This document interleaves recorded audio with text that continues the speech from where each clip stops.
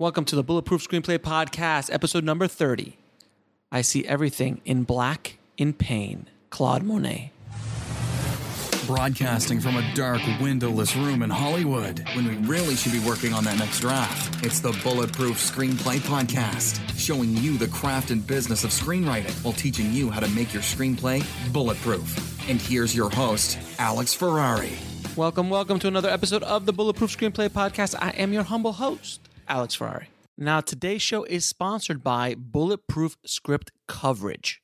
Now, unlike other script coverage services, Bulletproof Script Coverage actually focuses on the kind of project you are and the goals of the project you are. So we actually break it down by three categories: micro budget, indie film market, and studio film. There's no reason to get coverage from a reader that's used to reading tentpole movies when your movie's going to be done for $100,000. And we wanted to focus on that at Bulletproof Script Coverage.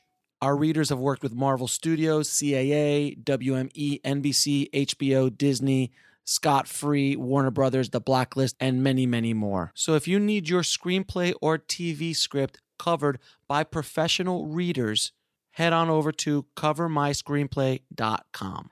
Now, today on the show, we have writer, showrunner, Daniel Knauf.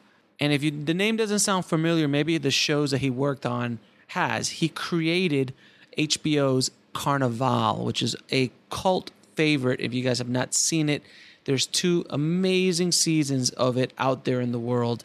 And I was a big fan of it when it came out in the early 2000s. And at the time, it was the most expensive television show in the world at the time. It was crazy how much they were spending on basically an unknown. He had never done anything of any major magnitude before then. So it was pretty amazing what he was able to do.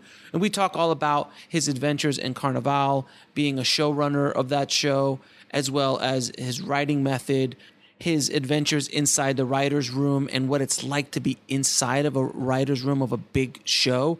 He's also worked on shows like The Blacklist, Dracula, Spartacus, My Own Worst Enemy, and many, many more. And he's been around the block a few times, and he has a very, very interesting story of how he got into the business and how he got his first shot with Carnivàle and that whole process of a struggling writer, someone who just loved to write, but was not getting a whole lot of traction. And then one day, Hollywood came a-knocking, and I think he was ready. So we'll talk more about that in the episode, which was extremely enlightening and inspirational, to say the least. Now, if you guys want to watch the video podcast of this, it is on Indie Film Hustle TV, and you could go to the Indie Film Hustle TV video podcast to see us actually, me and Daniel, talk it out and see this interview live. It's really, really a cool experience to watch it. So if you want to do that, just head over to indiefilmhustle.tv.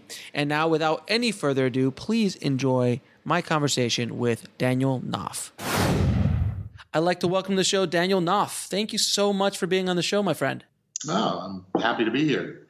So first off, you have a very impressive career and resume. So we're going to get into a bunch of the stuff you've done. But first and foremost, how did you get started in the film industry? Crazy story that. Whenever I do seminars sometimes, and inevitably it'll be like, how do I break into film? Which is funny anyway, because it's like because there's larceny is kind of hard baked into the entertainment business, and so the language reflects it. So it's like you don't hear people saying, "Well, how do I break into accountancy?" or "How do I break into plumbing or construction?" It's like, right. But no, we got to do a B&E to get into this business. So that question will come up, and it's like I'm singularly unhelpful in a way. Mm-hmm. I mean, I was an insurance broker until I was in my mid-40s. I did that for like 22, 23 years. I ran a business. And while I was doing it, I'd always wanted to be a screenwriter. And I'd studied creative writing in college and grown up in Los Angeles. And so I kind of had, and I loved movies. I mean, it was my favorite thing.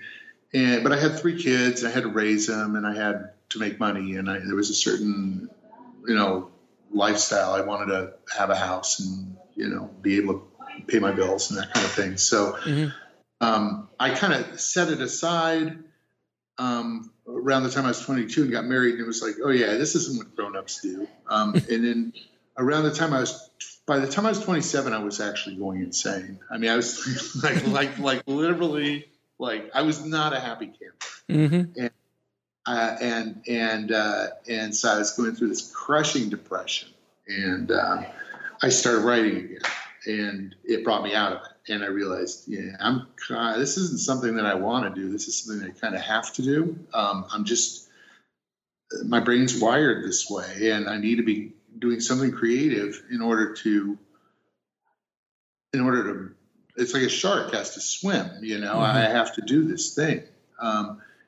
And so, so when people come up to me and say, God, I've always wanted to write. And I think, well, I've always wanted to be a bird. It's like, I don't have any choice. It's like, so I started doing that, and I focused on really developing my craft and writing screenplays and reading books about screenplays, Sid Field's book, Screenplay, and other books where some of them were useful, some of them were completely useless. Taking some seminars, going to UCLA Extension here in LA has some great classes, and just basically focusing on learning the craft and I getting some mentors. I had two very good mentors. My first mentor was Jan Fisher, who wrote The Lost Boys. We met when I was in a workshop at UCLA, and ended up writing some scripts together. And she kind of took me under her wing and really taught me a lot. And then I hit my 40s, and I said to myself, and I'd put it up, I was thinking, you know what, I told myself, this isn't happening by the time I'm like 40, I'm just going to do something else. I'll write novels, because it's sort of a young man's game, and breaking in is as any 40 something year old, slightly overweight B&E guy will tell you, is probably a lot easier when you're in your 20s. And I thought, I come from a long line of like really sore losers. Like, we're the guys who flip the Monopoly board and throw tennis rackets at people. Right. My brother always says one of his favorite things is, show me a good loser and I'll show you a loser. So I just said, I'm just going to take one more real run at this. I created a website called unmovies.com, posted the first acts of all my scripts that I'd written up to that point. And by then I'd had some success. I did sell a script in 1993 that ended up being a movie for HBO called Blind Justice. It was a Western, but then nothing after that. It was like,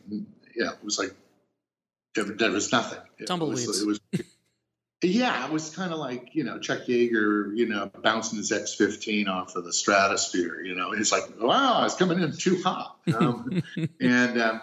And so I was really, the crust of a slump. So I just created this website and put this stuff on, and I got a call from a guy, Robert Keelbod, who worked for a guy named Scott Wynant, and Scott was an Emmy-winning director. And he had told Robert, I'm tired of reading doctors, lawyers, and cops. Show me something different. And Robert found the first act of Carnivàle. And he contacted me. He says, I'd like to read the rest of your pilot. And I'm thinking, what pilot? And I remember, oh, yeah, that thing. I'd taken this crazy 200-page screenplay that didn't work and thought, maybe this isn't a feature. And I collapsed the first act into a pilot.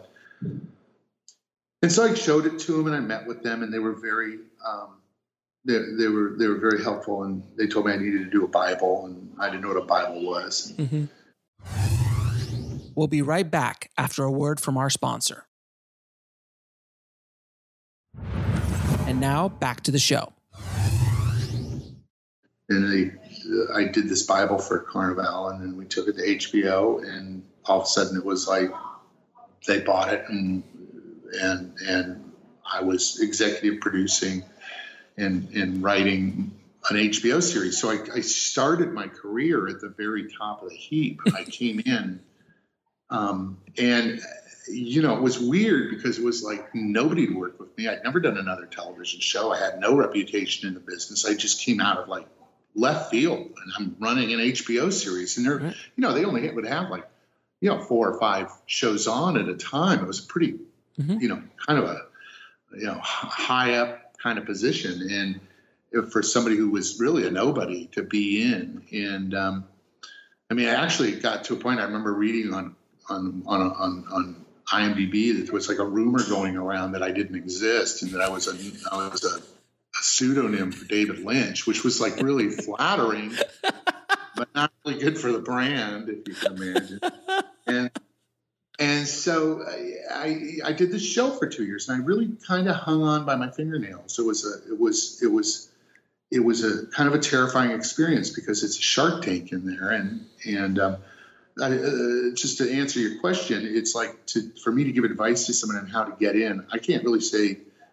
And I didn't come in, I was a baby writer for a while, and I got a story editor job on another show, and then I, built that up, and I didn't do the same trajectory as most TV writers do. I know what that trajectory is. You graduate from film school, you pull every favor you can get, and you try to get into a writer's room, whether you're in there as a office PA and you're bringing coffee, or whether you're a writer's assistant and you're just taking notes.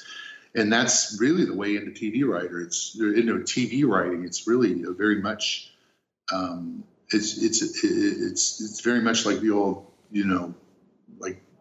getting into plumbing or shoemaking back in the joining the guild. But mine, I broke right through at sort of the top. And I've been working my way down ever since. So you said it was a Shark Tank. Can you explain a little bit about what was about that experience that was the Shark Tank? Because, you have a very unique story. You're right. Most people don't start off running an HBO series. Well, I wasn't running it. But you know what I mean? Like executive producing it. The first year Ron was running. But really the main reason,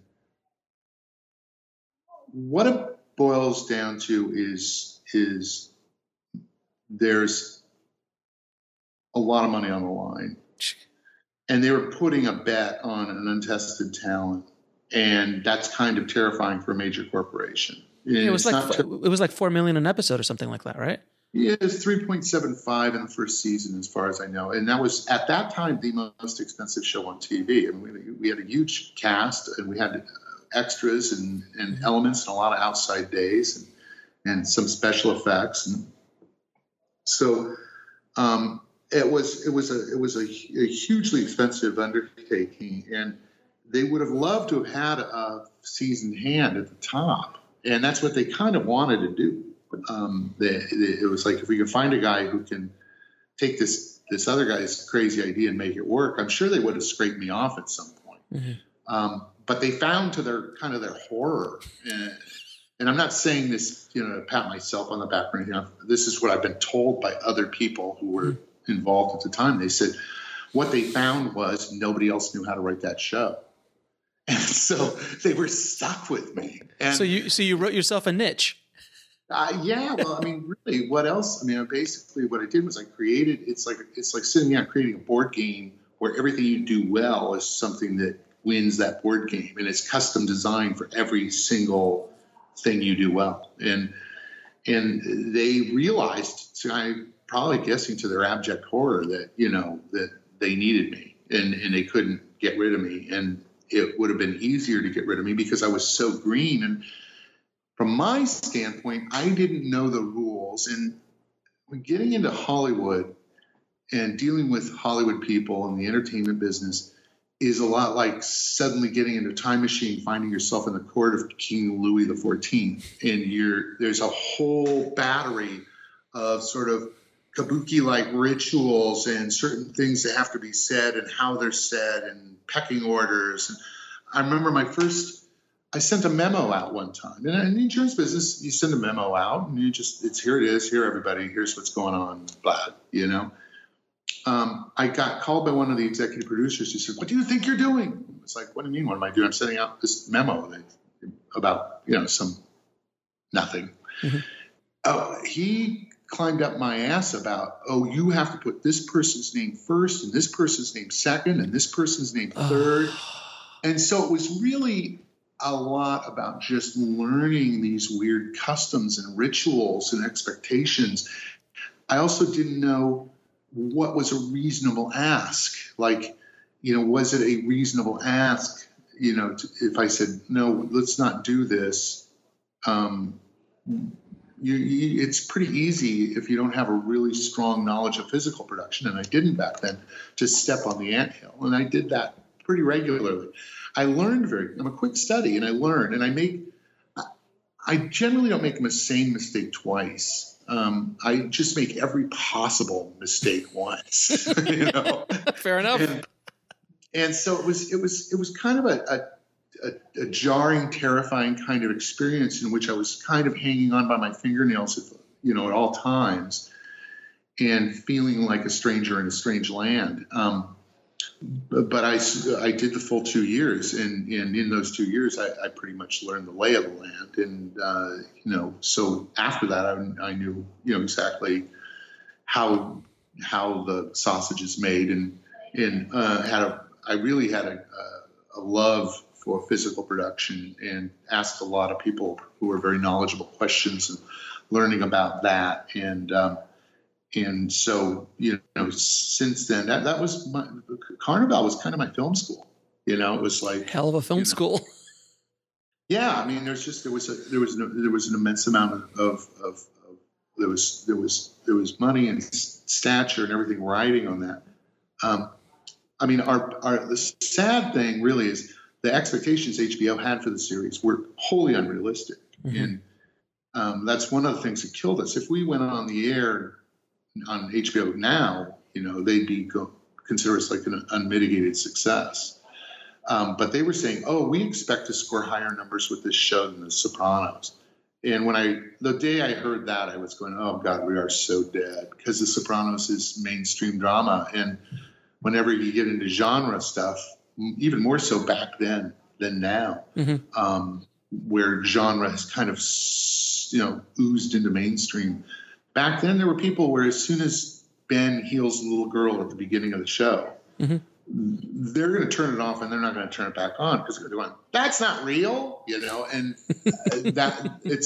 there's some people, no matter how well, it doesn't matter whether they're listening to super good jazz or really crappy jazz. They can't differentiate, because they just don't like jazz or rap or country western.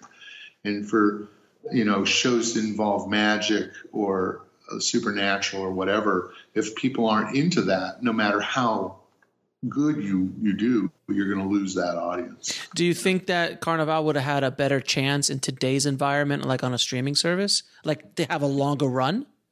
I suspect we would have done our full run if it came out. If it came out, I would say even if it came out like 2 or 3 years after we did come out, we were really on the bleeding edge of everything, and people just weren't really ready for that show. And it would have been easier too, because a lot of what we were doing in the first season, and the first season drags quite a lot.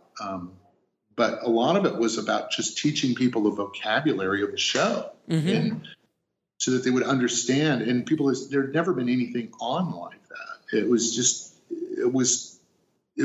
a really weird thing, I mean, it had kind of the cryptic aspects of Twin Peaks, but it was a period drama, and mm-hmm. there was some historical aspects that were based on true, situations and true events, and other things that were made up, and so we really felt like we kind of had to handhold the audience along for the first at least 6 episodes, so they'd understand what the rules were. Now, you said a term, show Bible. For a lot of people who are listening, they might not know what a show Bible is. Can you explain what your process was, being a newbie, putting it together? just so they don't feel, as though they're, as though they're dumb or anything. When Scott said, "Yeah, first you need to, we need to get a Bible," and I'm thinking, we all going to kneel down and pray they buy it. I was like, King James or the New American? Wait, what? Name your poison. We'll be right back after a word from our sponsor. And now back to the show. A show Bible is basically a document that goes into the milieu of, the world. First, you start basically with the log line. Powers of there's like on a war between good and evil is fought in the blasted landscape of the 30s Dust Bowl, whatever. So you come up with your sort of 3-liner or 2-liner log line, and then you start to elaborate on that, and you get into the world, the rules of the world. You might, like, I like to use images just to set tone and give them an idea of what things are going to look like. And you talk about the history of all the backstory. You get into the description of it's a full-blown articulation of the bottom 3/4 of the iceberg, and talk about the characters' histories, detailed descriptions of who everybody is and where they come from, and then you go into first season. This is your first season arc. That will be quite detailed by episode 1. You do this, episode 2, this, and then later episodes you're kind of increasingly shorthanding it and giving people an idea of where the thrust of the show is and what its destination is, when the show kind of ends, if it ends. I mean, a lot of shows end when nobody's watching them anymore. I mean, the most episodic dramas end when people are just tired of watching it, Mm-hmm. But this was a serial, and that's kind of what I put together for them. And what I did was a very complex thing, to where people were looking at it and going, "Wow, is this based on like real people?" Because I got bored with it. I said, once I heard that description, okay, here's what you have to do. I started writing it, and I was going, God, this is like watching paint dry. And if I'm bored, whoever's reading it, whoever's got the misfortune of reading this thing, it's going to be, even more. It was headache inducing, Mm-hmm. And so I started going, let's have a little fun with it. And what I did is I created the whole thing sort of from the point of view of this intrepid university professor who had heard about this Carnivàle and had done a bunch of research and gathered files about the actual carnival.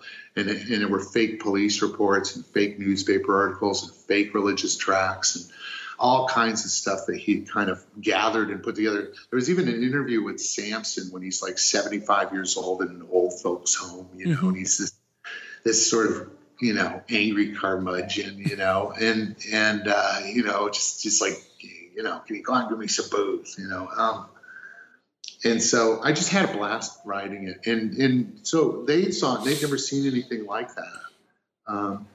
And I've done that since on almost every show that I've developed, because I always figure, hey, why screw with success? But have some fun while you're doing it.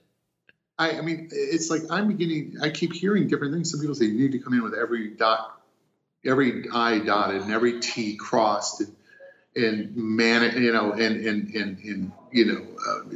trailers,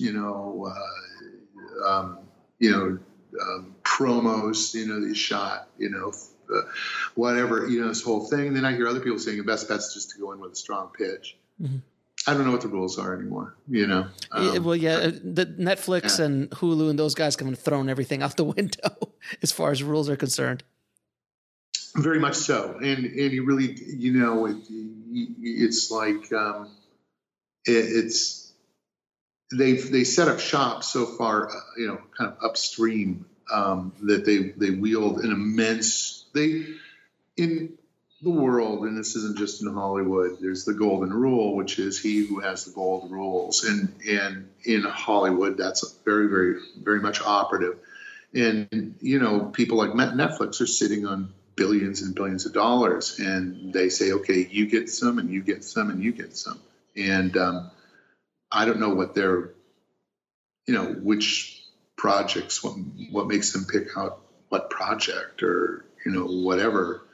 It's really, sometimes I feel it's like that. There was this old show that was on, I think in the 50s, before my time, but it was called The Millionaire. And it was about a guy who would just go out to random people Yes. and give them $1 million. Yeah. $1 million. Which back in the 50s would be, you could buy an island for $1 million. Now you can't even buy it. Now you can't even buy a house in Burbank.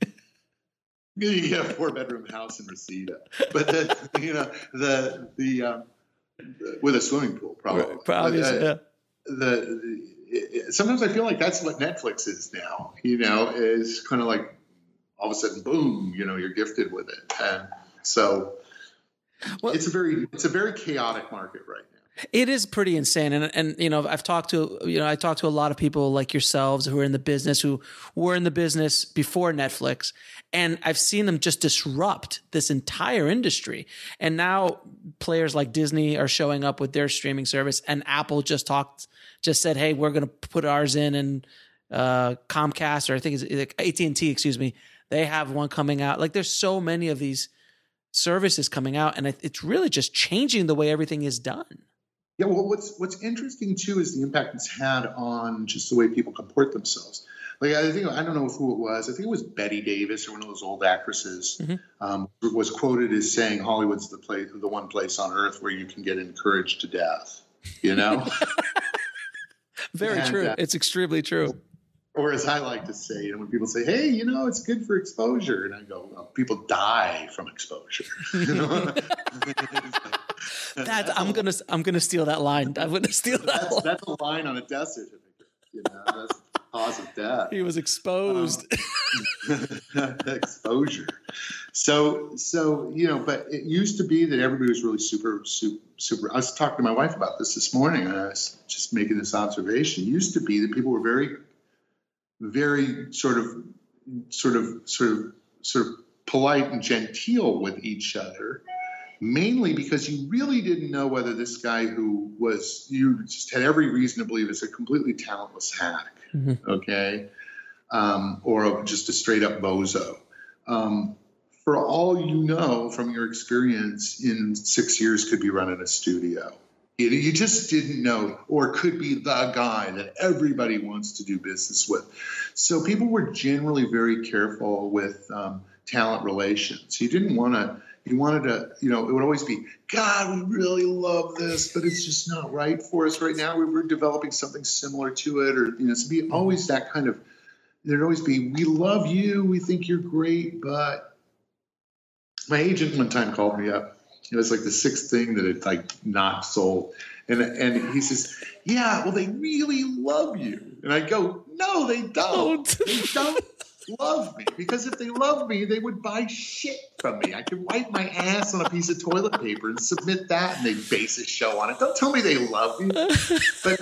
But there was still that. It was just sort of out of not respect. I wouldn't say it's out of respect. I wouldn't say it was them being kind. It's not kindness. It was out of fear. It was fear that the person who's sitting in this chair right now with us may be somebody we absolutely need to be doing business with later, so we don't want to burn any bridges.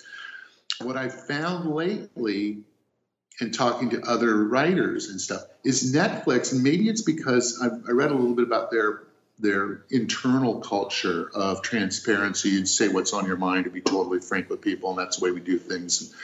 Is there's a tendency for them to say, fuck off, we're not interested, go away. I mean, it'll be just like, fuck off, go away. And you'll go, what didn't you like? What?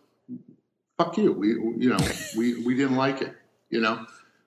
Something didn't work for us, so go fuck off. And they don't give you feedback. They don't say what they're looking for. They don't want a follow-up meeting. And it's curt and it's harsh. You know? I heard that too.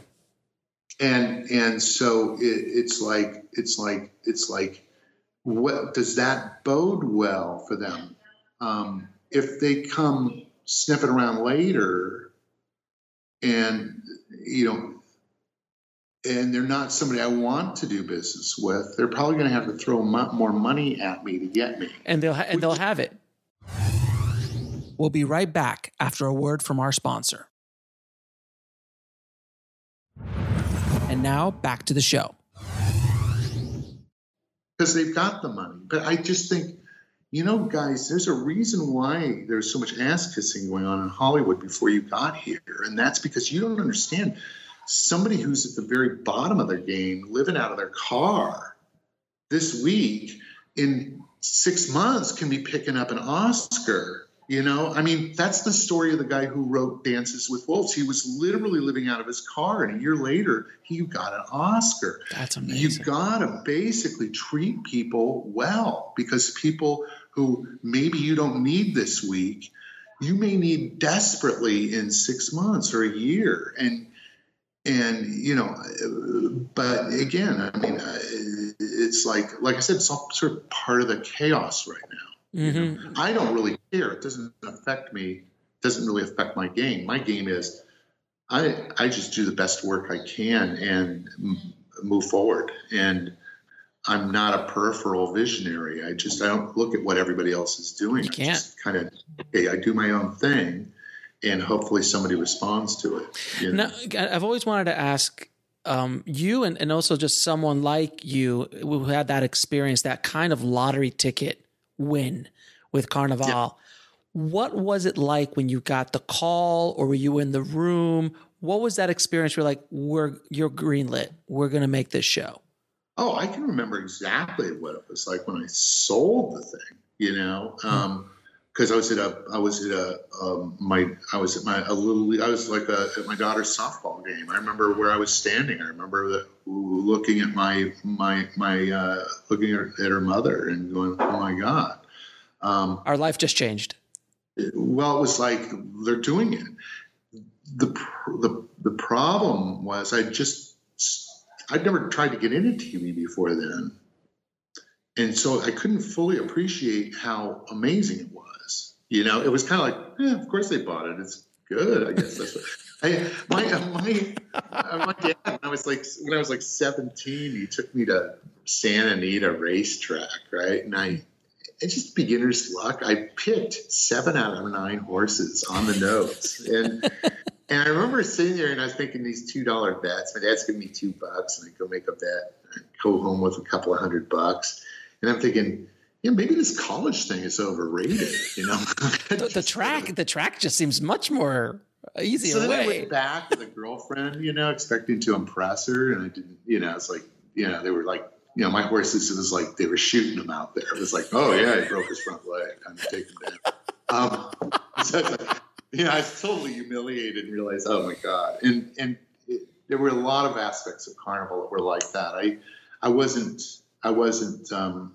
I hadn't gotten beaten up enough to really fully appreciate it in the market. I hadn't spent a lot of time trying to network or sell things. What I'd done is I'd spent 20 years really honing my craft, and that was good. And if I was going to do it I'd rather do it that way than the other way. I don't think Hollywood's a good place to learn how to write in.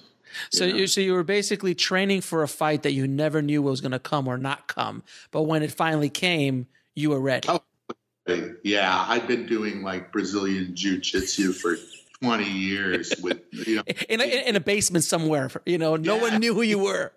Yeah. I was like, I was bringing, just bringing guys in and breaking their necks. There'd be no fucking witnesses.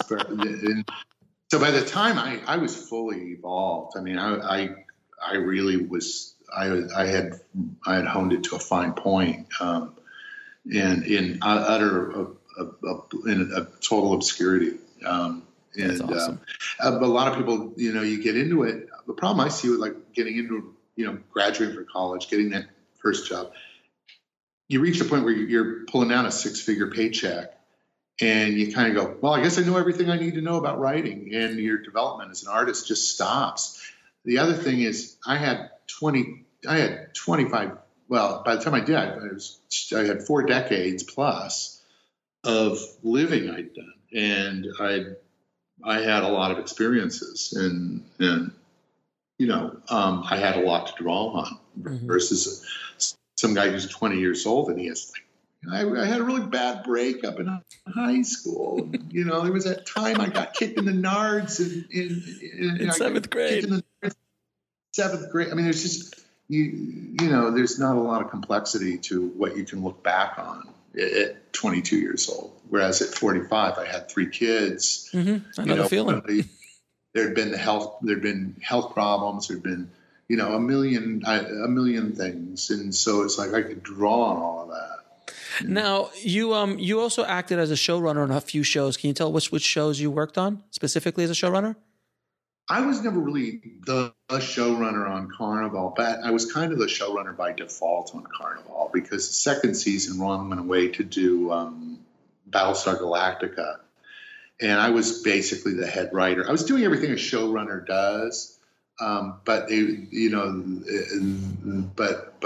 at the end of the day, there was another executive producer who was handling most of the post-production and calling certain shots. So I wasn't really a pure showrunner, but I was making a lot of creative decisions, and a lot of the crew were making end runs around the other guy to say, hey, we're trying to get a decision. He hasn't, and he's putting this one to committee, and we really need to know now. And I'd say, just do this, So, I know what a showrunner's job was, and so I know that in the second season I was the de facto showrunner. Now, what does a showrunner do exactly for the audience so they understand?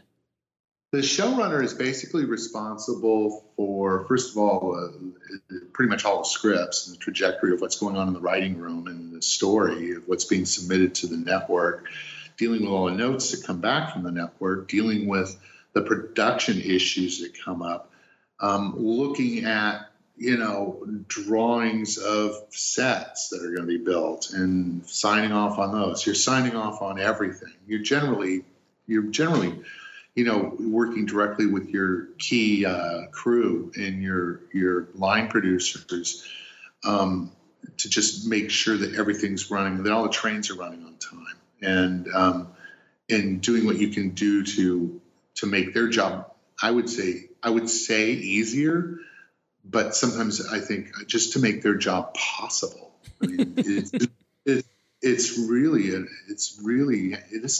is pyramid building, and you're building a new pyramid every week, and you're building each pyramid from the factory floor up, and so there's a lot of details that need attending to. You're also, you're delegating a lot. You can't be, you can't have your hand in everything.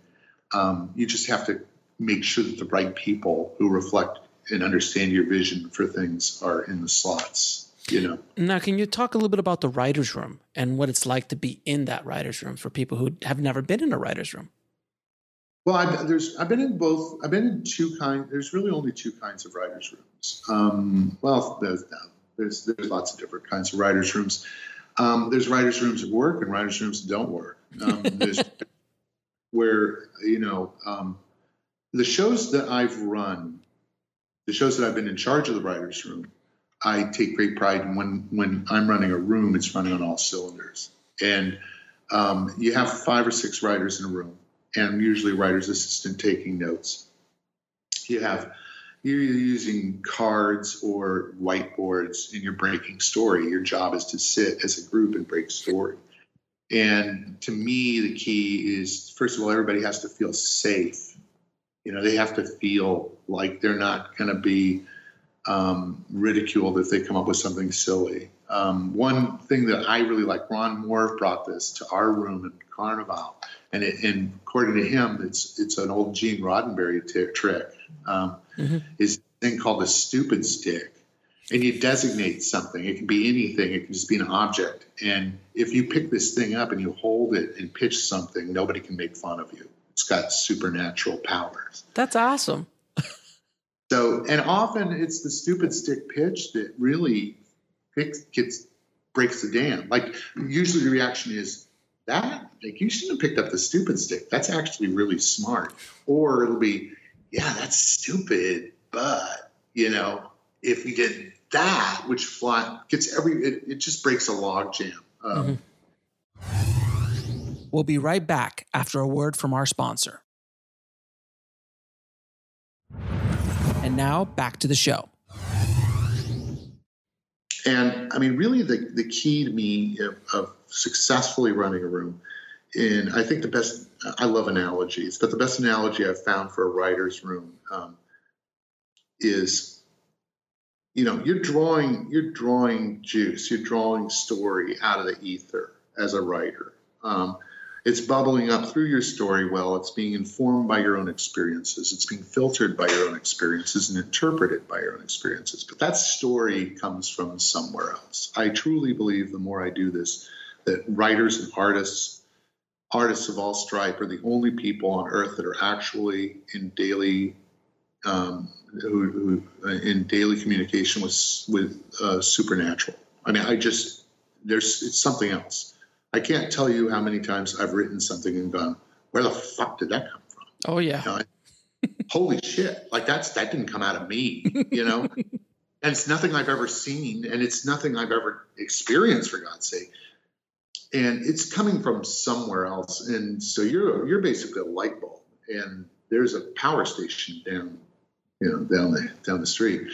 I look at it as, to keep the power station thing going, is like you're driving through the desert here in California, and there's, you're out towards Nevada, and there's these solar collectors. Mm-hmm. And it's, hundreds of mirrors on the desert floor, all of those mirrors focused on a heat element at the top of a tower that is, moving turbines down below.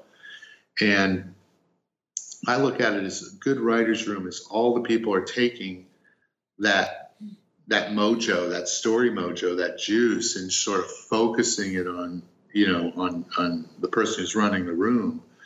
And it's like, it's amplifying everybody there. You can't, if you have a good, well-run writer's room, nobody can really remember who came up with what. Right. It becomes a pure hive mind. And I'm not just saying it because I like Star Trek, but it becomes a hive mind. And there's only one writer in the room.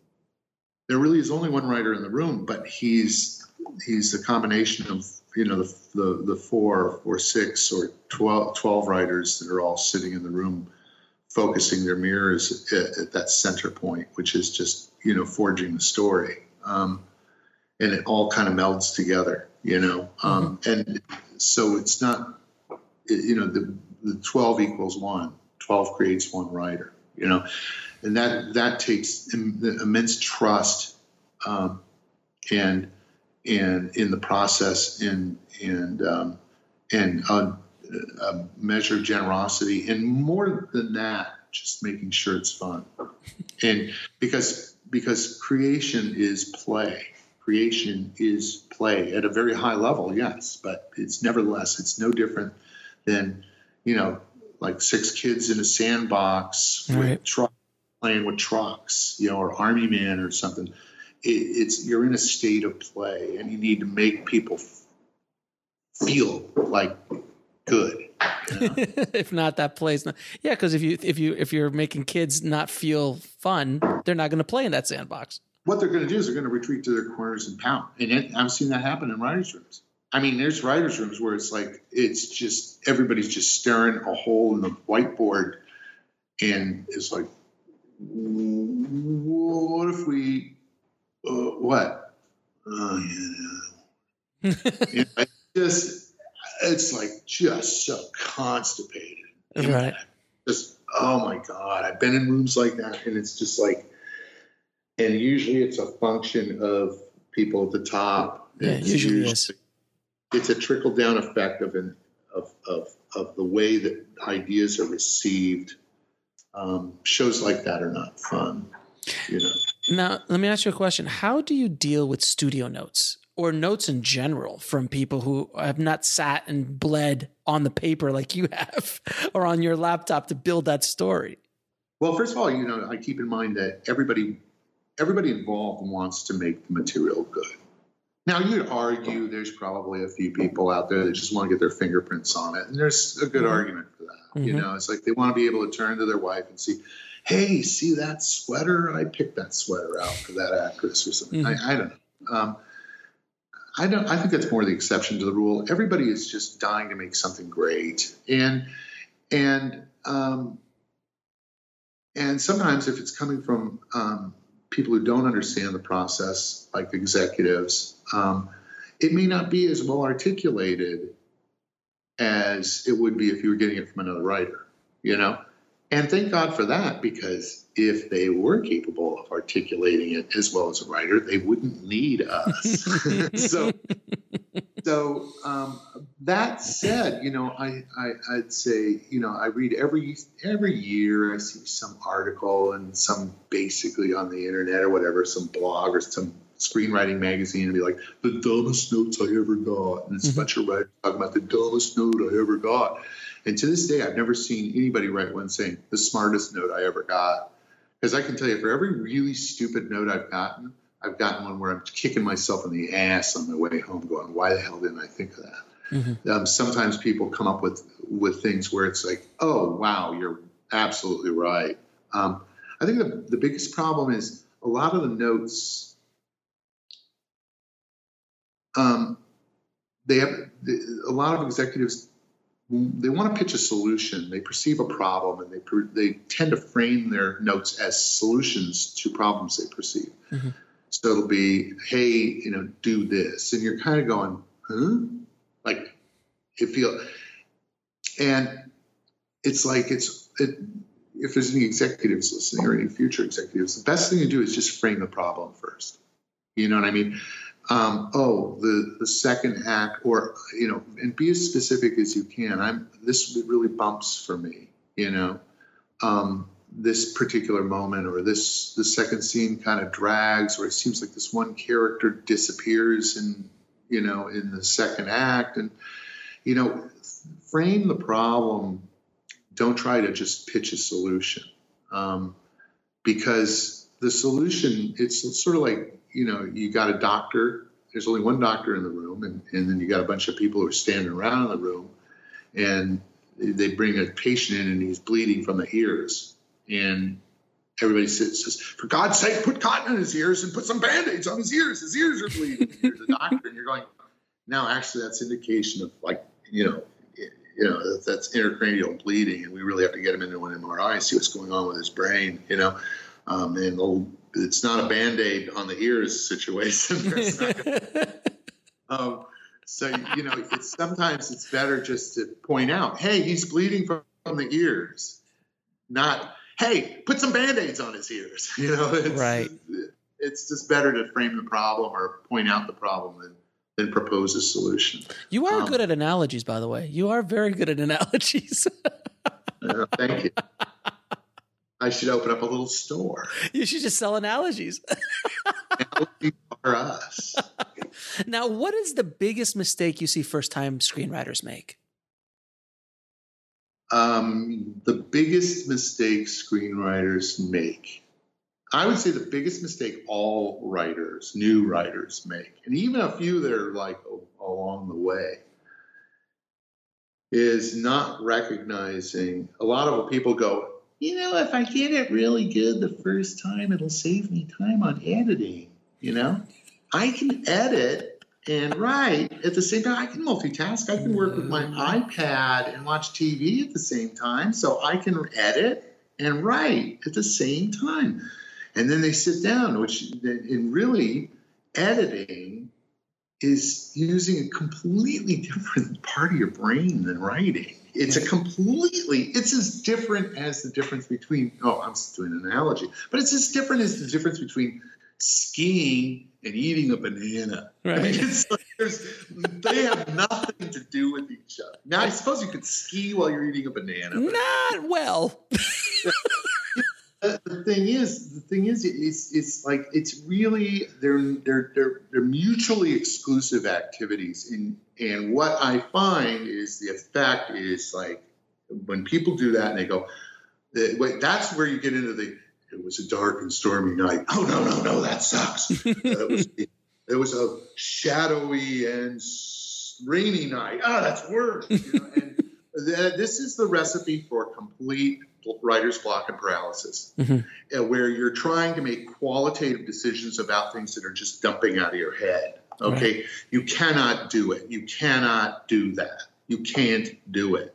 It is like pegging the accelerator and the brake on your car at the same time. You're going to make shitloads of noise and a lot of smoke, but the car ain't going anywhere. Okay. And so it's like. We'll be right back after a word from our sponsor. And now back to the show. It's like, understand that, when you sit down to write, you write like you're being pursued through the jungle by a bunch of guys with machetes. You don't think about it. You go, you can be thinking, oh, this is shit. I know it's shit, but I've got to get through this scene. Okay, I know what the next scene's going to be. And just get through it. Get through it. Get through it. Get through it. Write forward. For Christ's sake, when you sit down to write, don't sit down and read everything you've written before you write. Okay, because now you're editing again. Stop that. No. So you just sit down, you read the last few words, and you go, oh, yeah, that's where I left off, and you just pick it up. And you have to write like you're just and it's okay if you go off of your outline, that's all right. If something happens and the character takes you in a direction you didn't expect to go, great, okay, and sometimes those are great moments. And so go ahead, but as long as you get back onto your onto the path again and arrive at your trajectory, arrive at your ending. But just get that first draft out and get it out as quickly as humanly possible. And I can guarantee you that the parts that you thought while you were writing them were just shit on ice, actually you'll reread them and you go, well, this isn't bad. And the stuff you thought where you were, oh my God, I must be channeling, Eugene O'Neill, it's just garbage, And so it's like you have no way of knowing how well you're doing while you're creating. You can't be, so that's another reason.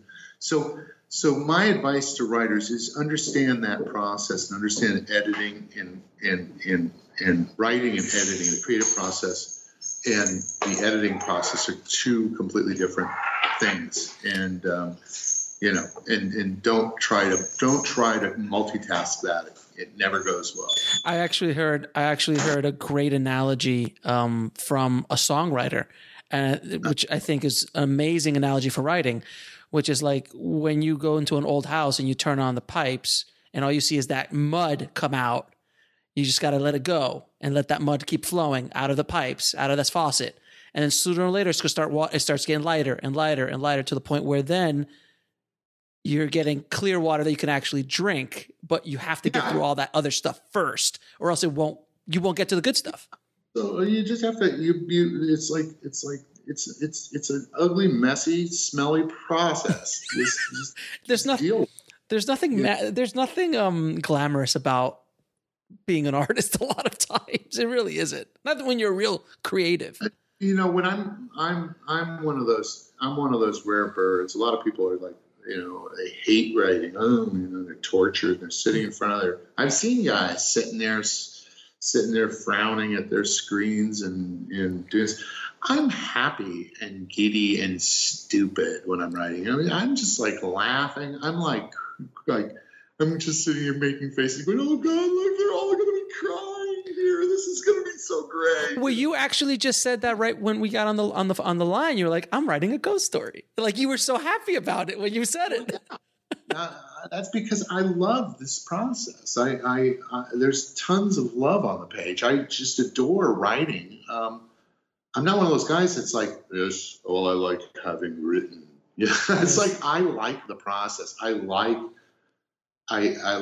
doing it. It's one, it's funny. There's that, I forget what it is. It's some recent, one of those self-help business type books. And they made this proposal. And they go, if you do any endeavor or activity for 10,000 hours, yes, you will become and it's like, okay, so if you want to be a concert pianist, you just have to play for 10,000 hours. What he doesn't say is that if you didn't like playing the piano Right. You'd have to be the world's dumbest asshole to waste 10,000 hours of your life doing something you don't like doing. People who spend 10,000 of their hours of their life mastering some art or craft or science or whatever they master, they have to love it. You have to love doing that. But there's a lot of people that don't. A lot of people who go to school. You have to love some aspect of it. Should. You know. But, you know, I mean, a lot of people fall in love with the idea of being a writer, you know. But I meet writers every day that have never written a word. They're just natural raconteurs. They're really good at telling stories. They're just, and it's like, where I go, for God's sake, I wish you'd sit down and write a book or something because you're really good, you know. And then I meet people who are writers and they're making very good money. You know, I've worked with people who are writers and it's like, they're not writers. They've worked out the craft. They understand what follows what, but they're not really writers. They're just regurgitating things they've seen and putting a spin on everything to make it, you know, to make it a little fresh enough to where everybody doesn't, you know, get scared. Yeah. You know. That's very interesting because sometimes you see these movies or you watch these shows and you're like, wow, it's just the same stuff. And I've met writers too. I've met writers and filmmakers for that matter who do exactly what you did. They understand the craft. They're technicians. But like, you know, I could put the paint on canvas and I know how to do it and I know the technique, but I'm not Da Vinci. I'm not Van Gogh. I'm not being brave. I'm not being, you know, I'm not going out there without a net.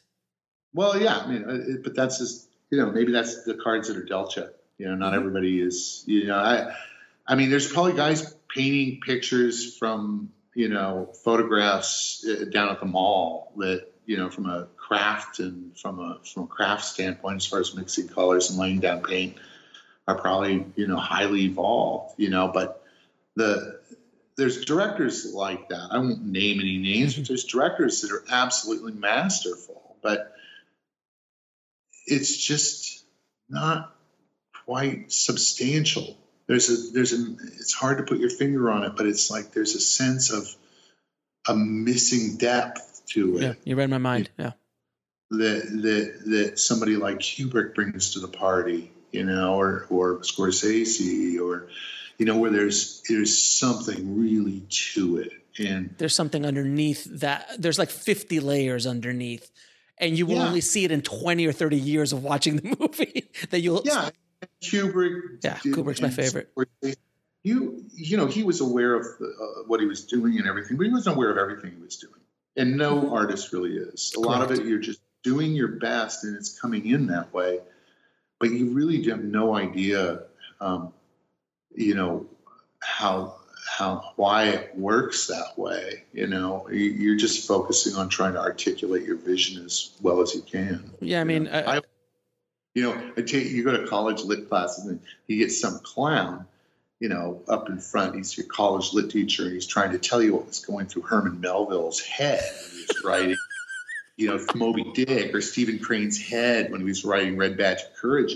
And yeah, he was thinking about this, and he was working with symbolism over here. And I tell people, I go, I can tell you what was going through Herman Melville's head when he wrote Moby Dick. It was like, I got to feed my family, and this thing's due in a couple of months. You know, it's like, that's what was going through Herman Melville's head. It's like, I got to pay bills, you know? Right. You're doing the best you can. You're running through the jungle with the guys with the machetes behind you. That's what's happening. You know, it's funny because Kubrick's one of my favorite artists of all time. And there's so much, I mean, there's volumes, libraries written about what people think he was doing in 2001 and in The Shining and all of those. And did you see the documentary Film Worker? I know. It's his assistant. I did see that. Yeah. Wasn't it wonderful? Wasn't it wonderful? But you hear him, and he was the guy that was literally next to him for 30 years. And he's like, you know, the twins in Shining? Well, that was me. I brought twins in, and Kubrick said, well, I guess they're twins now. Where everybody's like, and there's twins because back in the day he shot some photos of twins and they're putting up. I'm like, no, it just happened to be that way.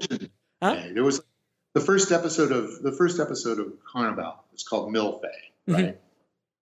Mm-hmm. And I decided, you know, when I first created the show, I wanted to name each episode after each city they were in. We didn't do that the first year. We did it in the second year, But I titled the episode Milfe, And the way I found it is I got a period map of the Dust Bowl and sort of looked at dots on the map and found a little tiny dot named Milfe, and I went, oh, I like that. And so that's what I titled it. So then we make it, and like 2 years later, it's on TV, and people are talking about it on the internet and going back and forth with their interpretations and stuff. And some guy says, well, you do know, and me too. We'll be right back after a word from our sponsor. And now back to the show. And Milfe is an anagram for family. And I'm going, wow, I'm a genius, man. But I was, it was like, I couldn't have been thinking about that. I'm not going to be thinking about stuff like that, when I'm making creative, because I'm making 10,000 creative decisions in the course of a screenplay. It's 10,000 decisions to make. You can't be thinking on that level about everyone. You'd never finish. You'd still be writing the pilot today. No, so when Carnivàle came out, the internet was definitely off and running. It was already around for a little bit, but then the message boards and all that stuff was going on back then heavily. And I remember people just, because there wasn't as much content flying around as there is today. Yeah. And they really delved into the deepness of Carnivàle. How is it as a creator? I've always wanted to hear this. As a creator, to go on and just lead them like, you guys have no idea what you're talking about. Like Woody Allen was like, I know, because like I said, people have different interpretations for different things. Sure. That's nobody does that when they're talking about CSI or NCIS. Right. Or even shows like House, Right. They're not even really doing stuff like that on The Sopranos so much. But the minute they start to interpret stuff, symbolism and so forth, what things really mean, connections between different elements, as soon as people start doing that, now that's what people do about art. Okay? And that means succeeded and you've made art. It's not just a TV show, you've made art. And so that was the biggest thing. I mean, I'm not going to say, oh, you're wrong, because they could be right. I mean, to me, it's like, there's a collaboration happening between the artist and the audience. If the audience draws something out of it that the artist didn't intend, does that mean it's not there? Absolutely not. That's a great perspective. Well, yeah, why wouldn't it? It should be. If it's open to multiple interpretations, that's a good thing.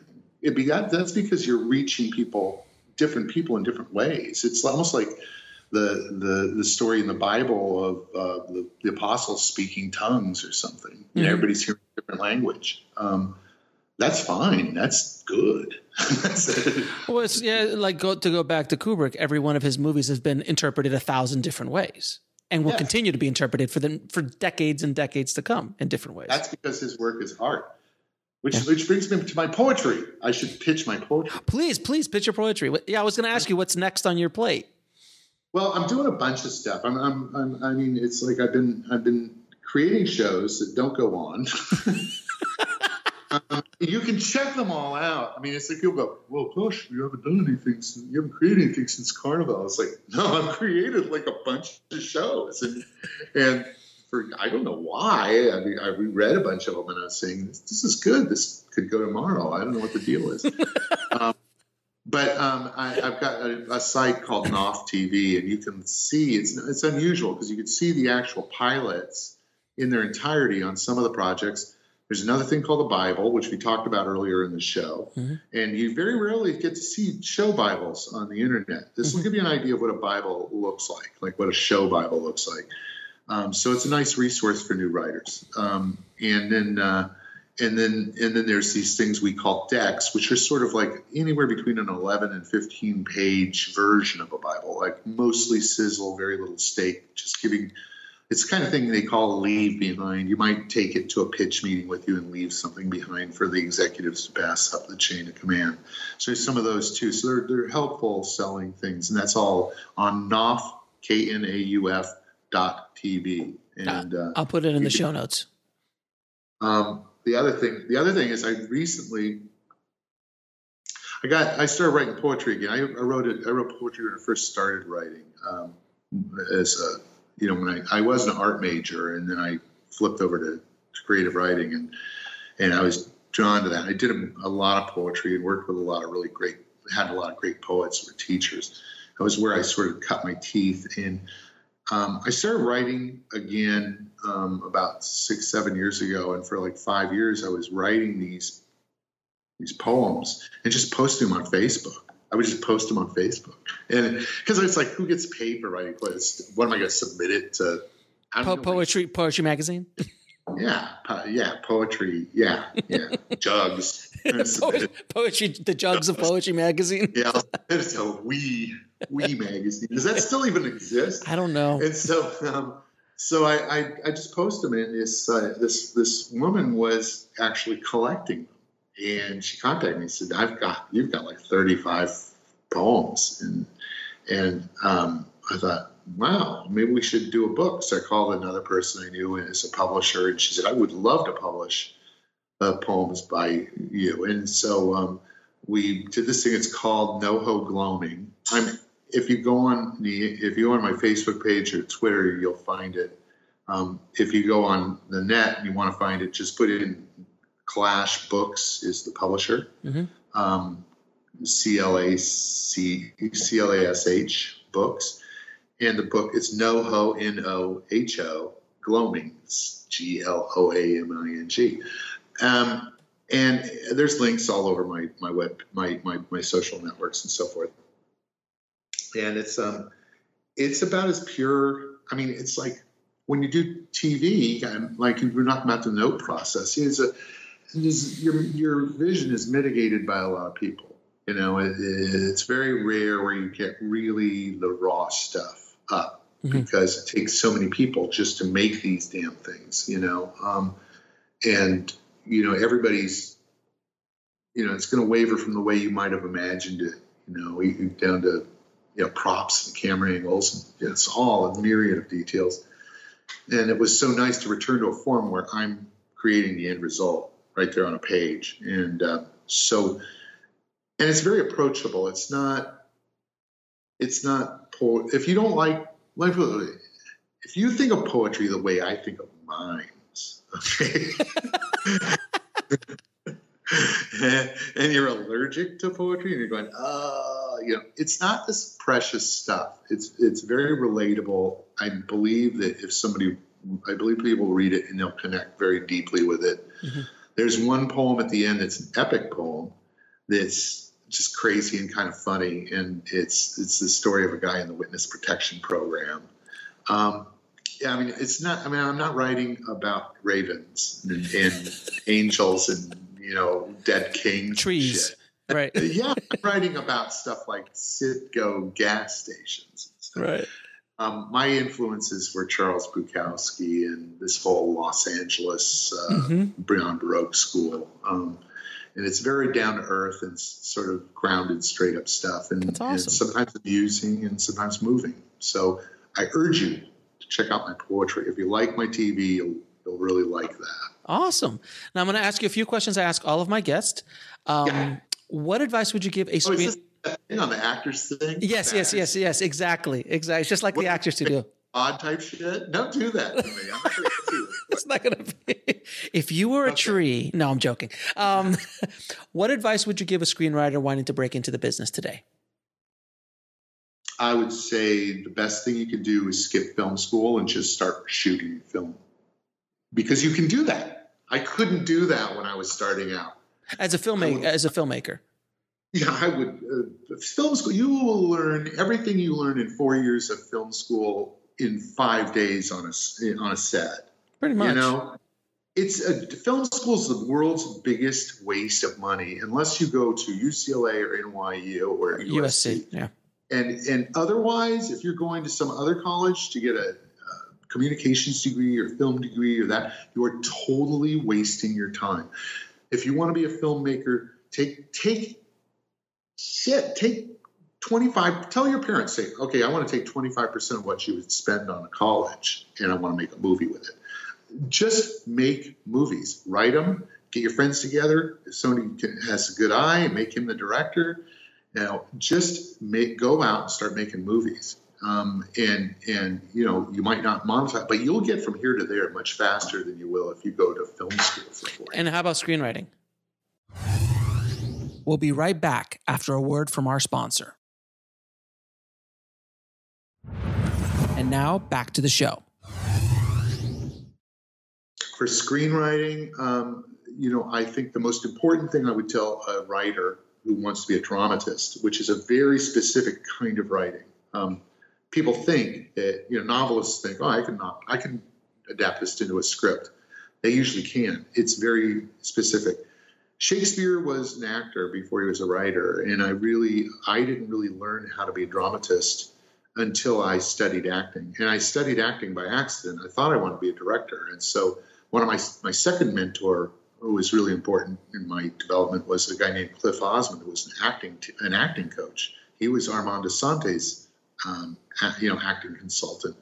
And I met him on a set, and we got to be good friends. And I said, I want to take some of your classes because I want to learn about the process so I can interact with actors as a director. And what I did was I ended up learning how to write. I really learned. I was really good at packing the trunk, and I knew how to break a story and figure out what follows this and what follows that. When it came to my character work, I was faking it until I studied acting. And you'll learn. One thing you learn in acting is to act in the moment. Now, if you got stage fright, I have terrible stage fright. When I'm playing somebody other than myself, I can get up in front of a zillion people, being Dan Knauf. But if I'm playing a character, it's scary. I just can't build that fourth wall. But when I'm alone in a room, I can. And I'm writing in the moment. My scene work feels like I'm just taking transcription. I know my characters so well. I know what they're saying. All I'm doing is just trying to keep up with them while they're talking, going through a scene. I never am going, what would he say there? What would she then say? Another thing I'd say to young actors or young writers is that sort of attached to that is if you're going to a place like that and you're going, what would I say if I was in that situation? What would I say if somebody said that to me? Is nobody really gives a fuck what you would say, okay? Because you're really not interesting. Actors aren't doers. Actors are watchers. You're boring, just boring people. And so nobody cares what you'll see. You have to understand your character and what the character would say.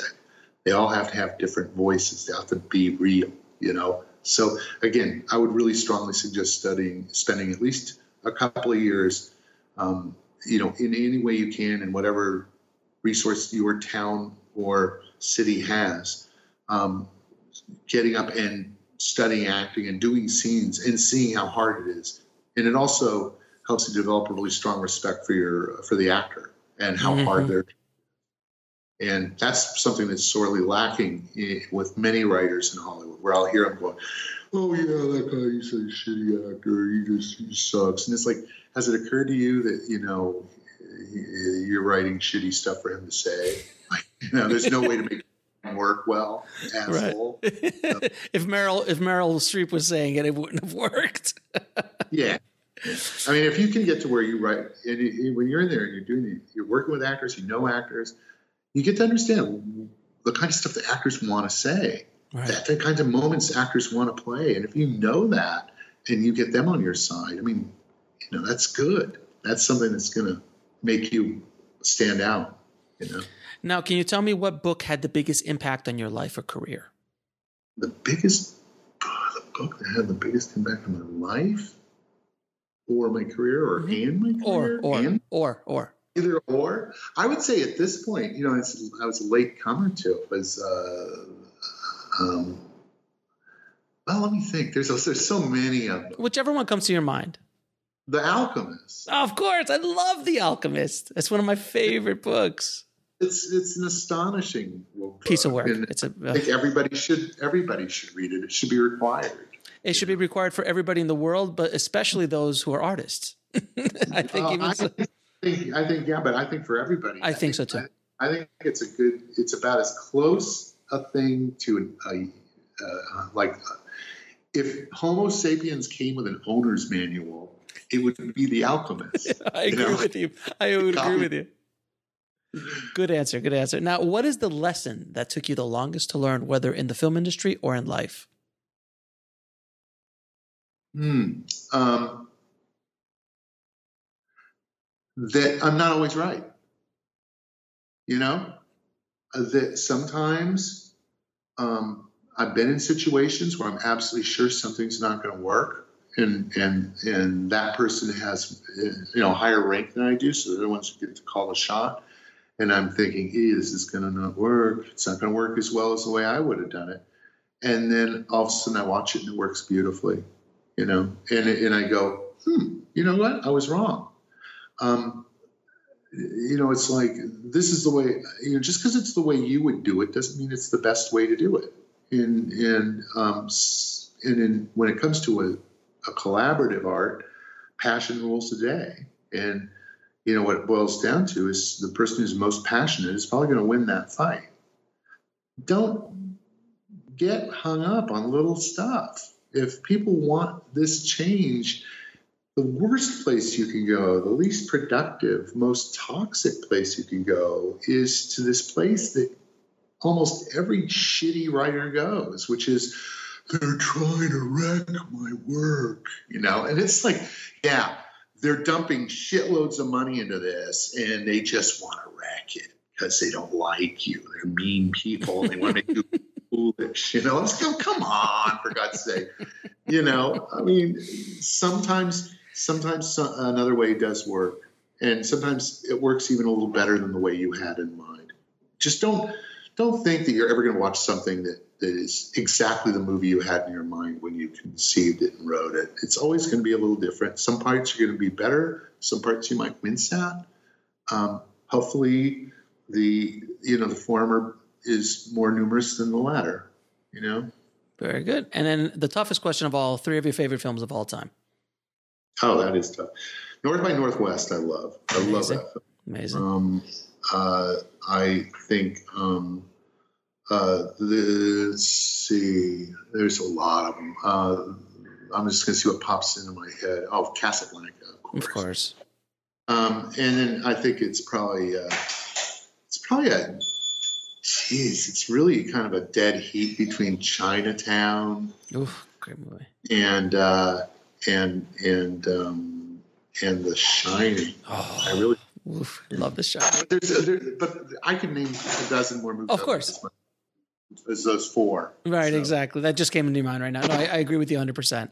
And everything by David Lynch. Does that count? Everything by Kubrick, everything by David Lynch. And every other movie by the Coen brothers. It's like that. It is every other Coen. You're right. It is almost every other movie. But when they hit it out of the park. I know. But when they strike out, but you know what, though? No, even when they strike out, it's an interesting strikeout. That's what I was about to say. Even when they strike out, at least they're going to places that is pushing them creatively in places that we might have never even been to. So for every No Country for Old Men, there might be a lady killer.